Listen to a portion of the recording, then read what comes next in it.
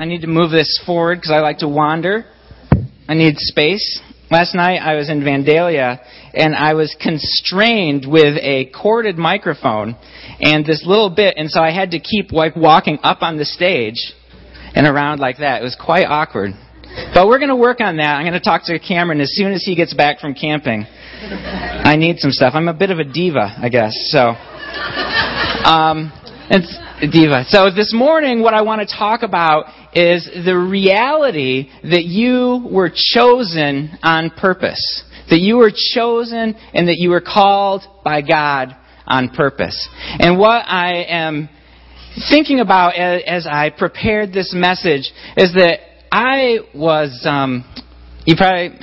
every time I get up, I tell the same story. So I'm going to do a really small version of it here. A few years ago, I was really struggling with my vocation, where I was going. Maybe it was a midlife crisis. I don't know. And I was like, God, I'm selling vinyl siding, but I feel like there's so much more. There is something else for me.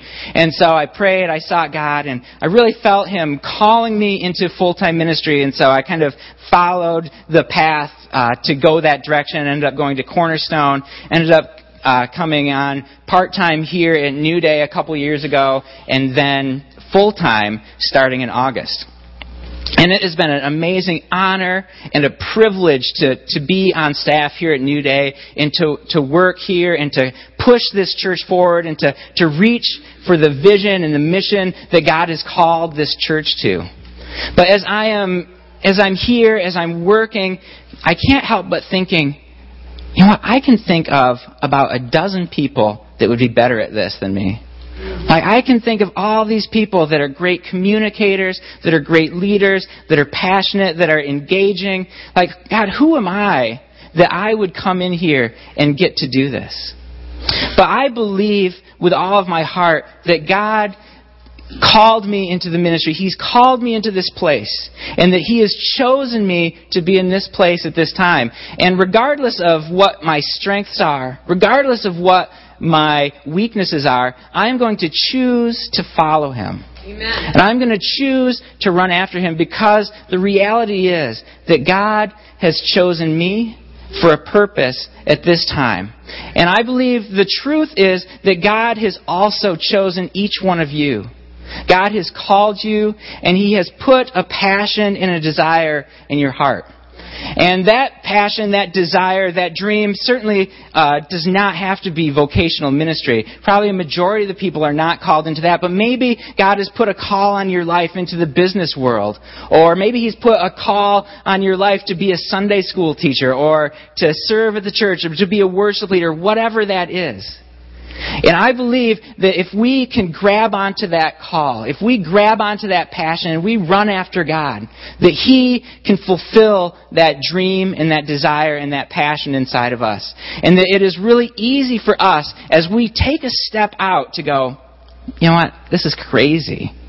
This is crazy. It's a lot safer. I'm just going to sit in the back pew. Or, it's a lot safer. I'm just going to hang out in my living room. It's too dangerous to take a risk. I'm not going to go start a business. That's crazy.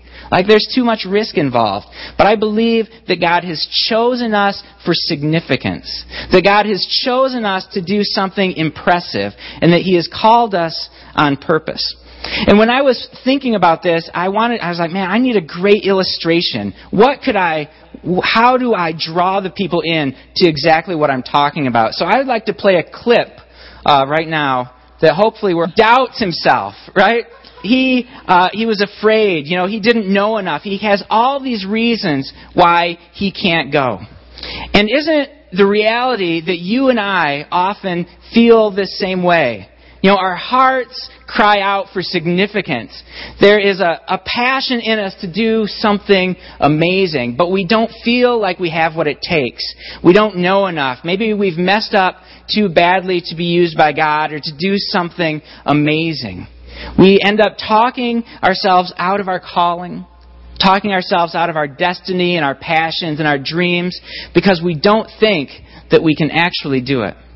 And so this morning, what I want to do is call out that you and I were called on purpose with a mission and to live lives of significance. And I think it's time that we brought some scripture into this teaching. So in Galatians 1, we can't stay on Star Wars all night or all day. But in Galatians 1:1, it says this. This was written by Paul, a letter he sent to a number of churches in the region of Galatia. And so in Galatians 1:1, it says, Paul, an apostle sent not from men nor by man, but by Jesus Christ and God the Father who raised him from the dead. And now God chose Paul in the first century to minister to the Gentiles. And this makes sense to us. We can understand this. We have grown up learning that Paul was amazing. That he was just this radical guy that, changed the world. I mean, he wrote a majority of the New Testament. He met Jesus after Jesus' resurrection. After he ascended into heaven, he came and encountered Paul. And in verse 1, or chapter 1, Scripture, Galatians 1:1, it says that I am Paul, and I'm sent not from men nor by man, but by Jesus Christ. Jesus Christ, the Savior of the world, sent Paul for a purpose. And I believe that the truth is that you have also been called on purpose, and that God has chosen you just like He chose Paul. You are called to do something of significance. And this might be difficult for us to grasp. We can ask, me? He would choose me, but who am I? And what do I have to offer? What can I do for God? I feel like I've messed up too much to be used by God. Or maybe you feel that, maybe if I went to school, maybe if I learned some more, I just don't know enough to be used by God.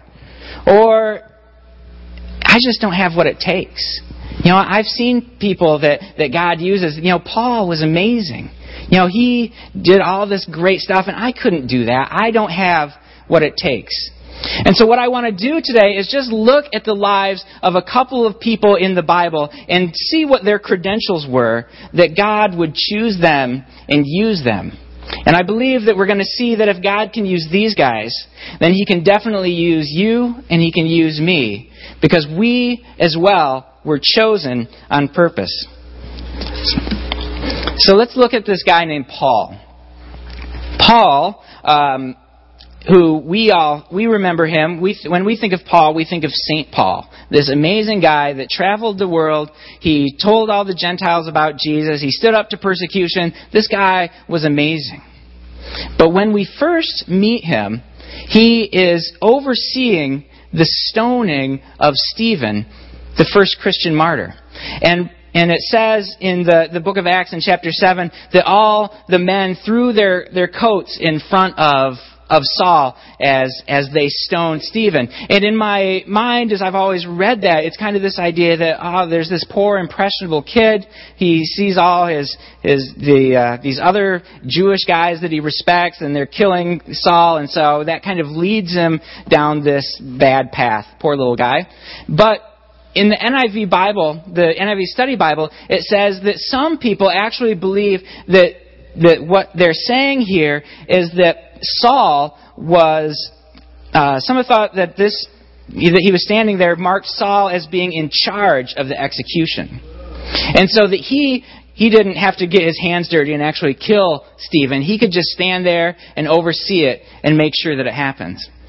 Kind of reminiscent of our good friend Grand Moff Tarkin, as he stood on the deck of the Death Star and ordered the destruction of Alderaan.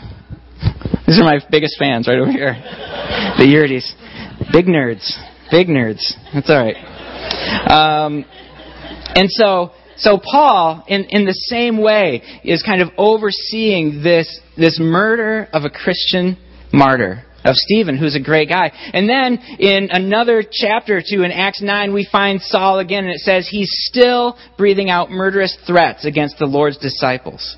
He's going out getting ready to throw Christ followers in prison, forcing them to deny Christ, murdering the ones that won't. This guy is going out in complete opposition to God. And we call him St. Paul. And here he is going out to murder Christians. He was working directly against God. And what happens in Acts 9, we see that Jesus reveals himself to Saul. And if this was my story, if I was God, I would have come down and just crushed Saul and said, "You're done now, buddy. I've got a lot of great people over here that I'm going to use to go and minister to the Gentiles." But that's not what God does. God comes and reveals Jesus Christ to Saul and says, "Saul, why are you persecuting me?" And he doesn't come just to stop Paul or to crush him, but he comes down and he meets him to call him into significance, to call him with a purpose. You see, all the garbage and the junk that Paul had done previous in his life did not keep him from being able to fulfill the call that God had on his life. And in Galatians 1:11 through 17, Paul kind of talks about this situation. So this is a little bit longer passage, but it says, "I want you to know, brothers and sisters, that the gospel I preached is not of human origin. I did not receive it from any man, nor was I taught it. Rather, I received it by revelation. For you have heard of my previous way of life in Judaism, how intensely I persecuted the church of God and tried to destroy it. I was advancing in Judaism beyond many of my own age among my people and was extremely zealous for the traditions of my fathers. But when God, who set me apart from my mother's womb and called me by His grace, was pleased to reveal His Son in me so that I might preach Him among the Gentiles, my immediate response was not to consult any human being." And so Paul knows where he's come from. He says, you may have heard how intensely I persecuted the church of God, and I tried to destroy it. I was trying to destroy the church. But God, who set me apart from my mother's womb and called me by His grace. Paul was chosen for a purpose before he was ever created. Before he was ever born, God had a plan and a purpose and a call on Paul's life. And the junk that he got himself involved in, the lies that he believed, the sins that he committed, did not discredit him or keep him from being able to fulfill what God had for him. But God came down and said, "Saul, I'm going to give you another chance. You have been heading down this road, and I've actually called you to go this direction. And this is your moment. Paul, I have chosen you. I have called you with a purpose. Will you follow me?" And Paul chooses to follow Jesus. Because what else are you going to do if Jesus comes, knocks you off your horse and blinds you and tells you that He wants you to do something?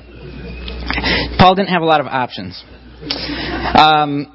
But if Paul, the chief of sinners, the murderer of Christians, was still able to be used by God, then so can you and so can I. There's nothing that you've done that cannot be dealt with by the blood of Jesus and the cross of Jesus. Amen.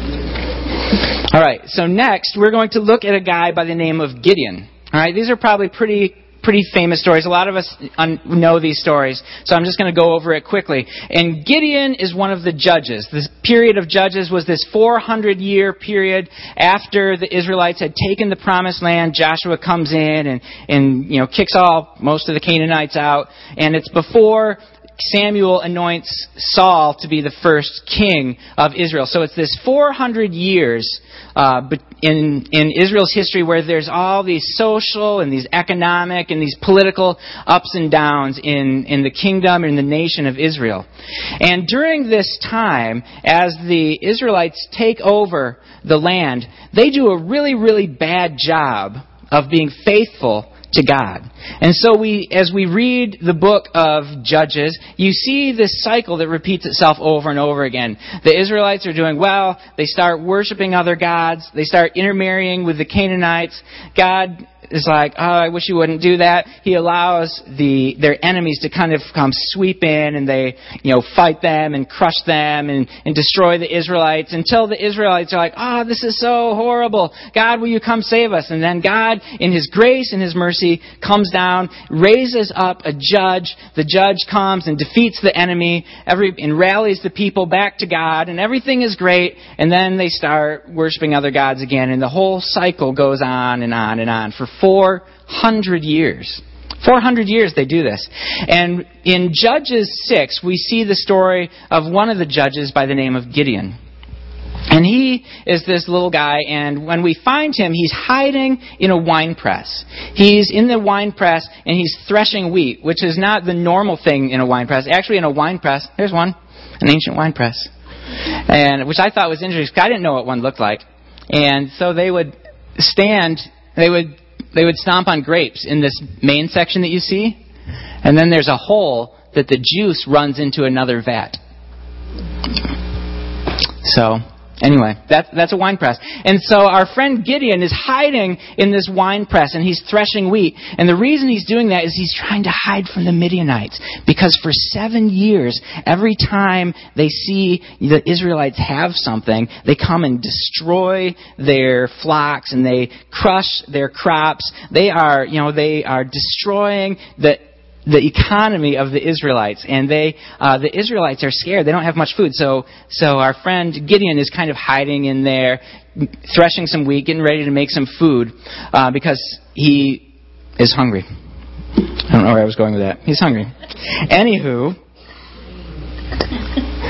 for some reason I always put the mic to the side when I don't know what I'm doing. So the angel of the Lord shows up, and he says, "The Lord is with you, mighty warrior." And then the angel tells Gideon that he is to go in the strength you have and save Israel. Man, what an awesome opportunity. Gideon, an angel of the Lord comes down. The Lord is with you, mighty warrior. But Gideon has some doubts. He's like, well, how can I save Israel? You don't realize this, Mr. Angel, but my clan is the weakest in Manasseh. I am the least in my family. Who am I? What do I have to offer? What can I do to save Israel? I can't fight the Midianites. Have you seen how big and strong and scary they are? I'm just trying to make some food here. I'm just kind of hungry. That's all I want to do is just survive this. And in a little bit later, I'm going to jump ahead. We see this story of this Midianite, these Midianites in their camp, and they're talking to each other. And one Midianite has a dream, and he says, "I had a dream of a round loaf of barley rolling into the Midianite camp and crushing it." And so the barley loaf, and I'm like, well, what does a barley loaf mean? And the barley was considered an inferior grain.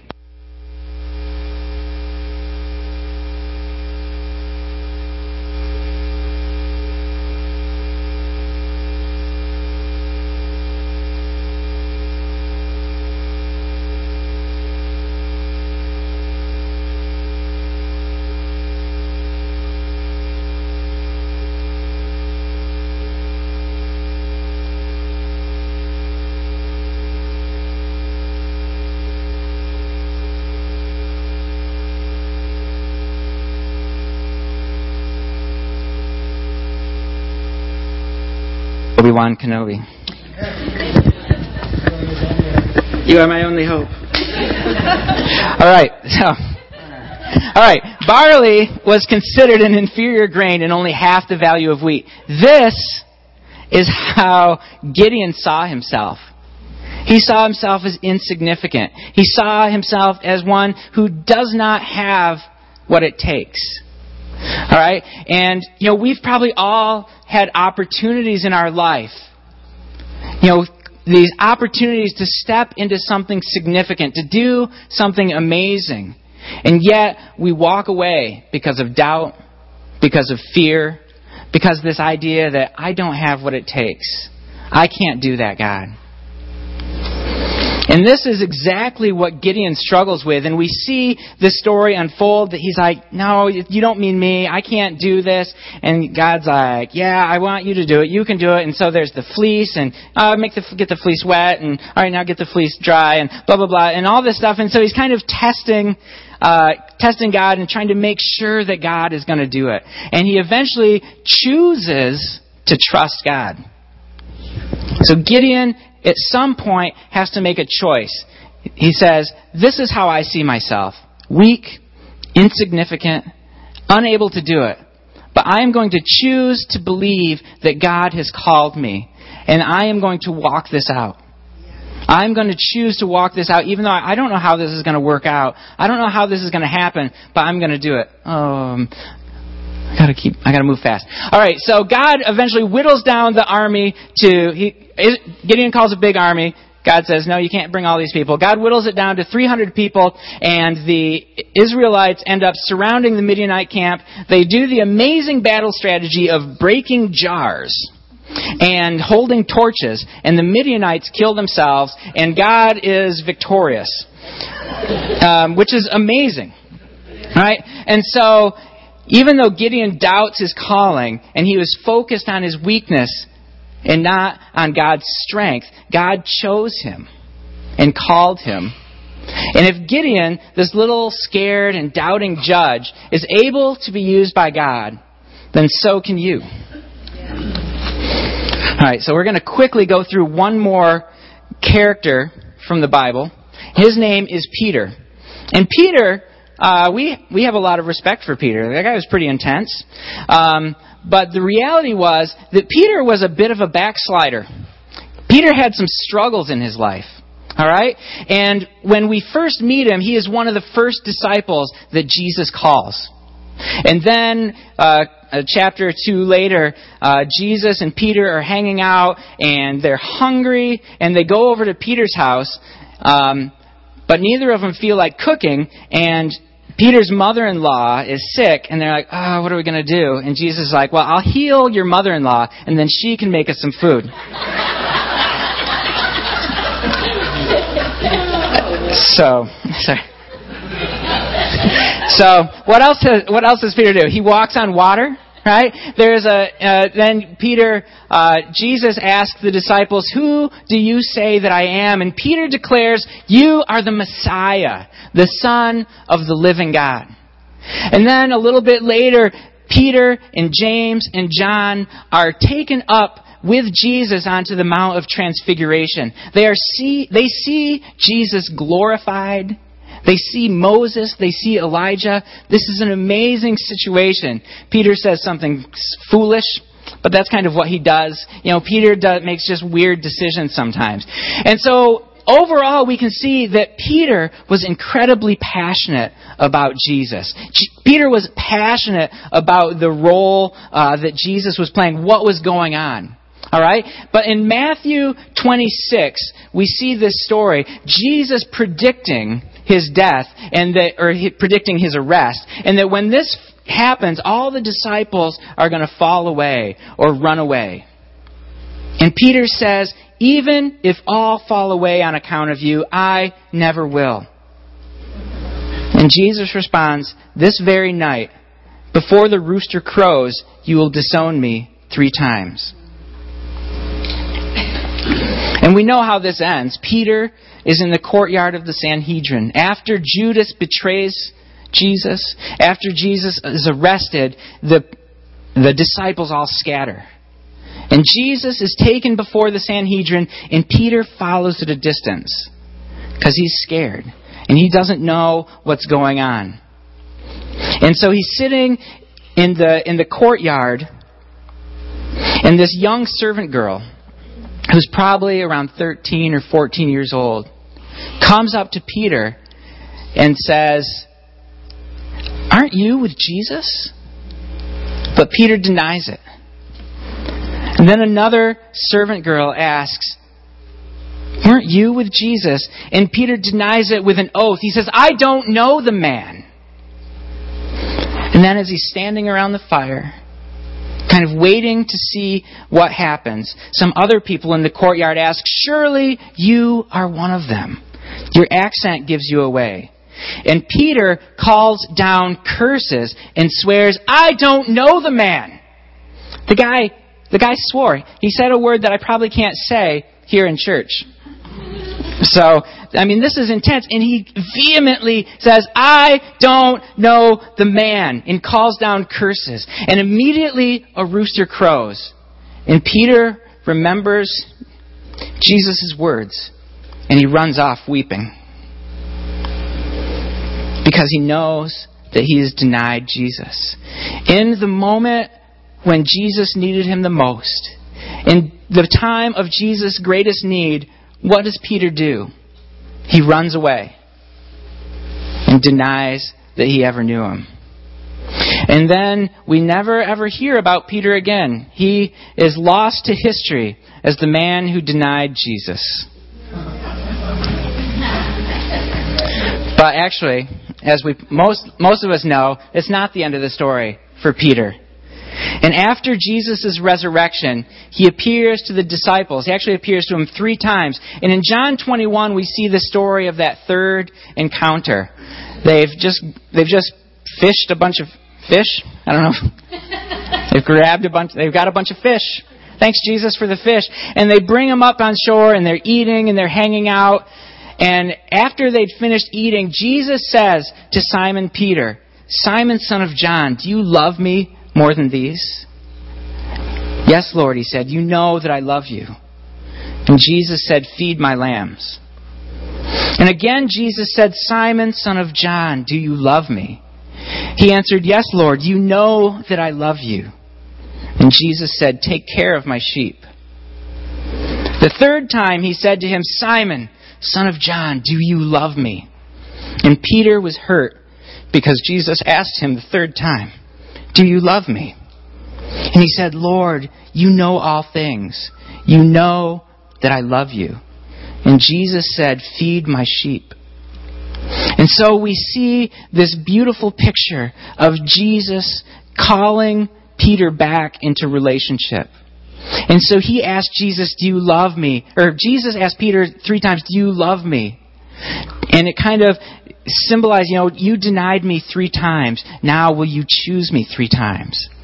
And not only does Jesus say, "Peter, I accept you back. You know what? I had some big plans for you, but now it's not going to work out. But we really need somebody to do laundry. We really need somebody to clean up all these fish guts after all this food. So if you could just handle that, I'm gonna use Thomas here, and we're gonna found this church on him. We're gonna do some sweet stuff because Thomas is pretty awesome. Actually, Thomas was a doubter. Maybe we'll use Bartholomew. Anyway, but this isn't what happened. So Jesus says, "Feed my sheep." He calls Peter to be a shepherd. And up till this point, Jesus has been the shepherd of the sheep. In John, he refers to himself as the good shepherd. But Jesus is going away. And so he chooses to call this guy who is backslidden, further than any of us have ever backslidden. All right? He calls this guy to be the shepherd of his sheep. Peter's denial did not discredit him for being the rock upon which Jesus was going to build his church. And we see through history that Peter does amazing, right? He becomes bold and he preaches the gospel of Jesus because Jesus said, "I choose you." And nothing that you have done can discredit you or keep you from fulfilling the call that I have on your life.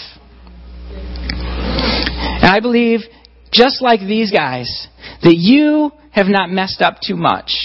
You are not too weak. And you have not fallen too far for Jesus to use you. And there's a moment right now where Jesus is interacting with you, saying, "Will you choose to follow me?" Because I am telling you that other stuff, the stuff that has come before, we can deal with that. It's okay. We're going to bring that to the cross. We're going to pour the blood of Jesus on those sins, and we're going to deal with it. But will you, at this moment, choose me? Because I choose you. And Paul, the chief of sinners, the murderer, says to the believers in the book of Ephesians in Ephesus, he says to every one of them, and he says to every one of us right now, God chose us in Jesus before the creation of the world. In love, He predestined us for adoption to sonship in accordance with His pleasure and will, to the praise of His glorious grace. God has chosen you. He has predestined you before you were even created. Even before you were born, God said, "This is the plan I have for you. This is what I think you can do. This is what we're going to do together. This is how you are going to live a life of significance." And we think that we have thrown it all away because of our past. Maybe we've had, we had a child out of wedlock, or maybe we are drug addicts, or maybe we look at too much porn. We've done all this terrible stuff, and we said, "God, you can't use me anymore. I've messed up too much." And Jesus would say to you right now, "No. It's okay. I forgive you. My grace is sufficient for you. But will you choose to follow me? Because I choose you." And in verse 11 in the Ephesians 1, it says, "In Him, in Jesus, we were chosen." And in Romans 8:29, Paul goes on to say, "Those He predestined, He also called. Those He called, He also justified. Those He justified, He also glorified." So you were predestined and you were called before you were justified, before you were forgiven. When you were still God's enemy, He said, "I choose you." And God has chosen you on purpose, and He has called you to a plan and a destiny right now. And He asks you, will you choose to follow me? Let's pray. Father God, we just thank you that you've chosen us. God, we thank you that there's nothing in our past that will keep us from being able to serve you, to follow you, and live lives of significance. God, I just pray that you would break every chain in this place, every lie that would make people believe that I've messed up too much. I've gone too far. God, that you would speak the truth that says, my grace is sufficient. My blood has dealt with every sin. Yeah, God, so we just bless every person here. In Jesus' name, amen.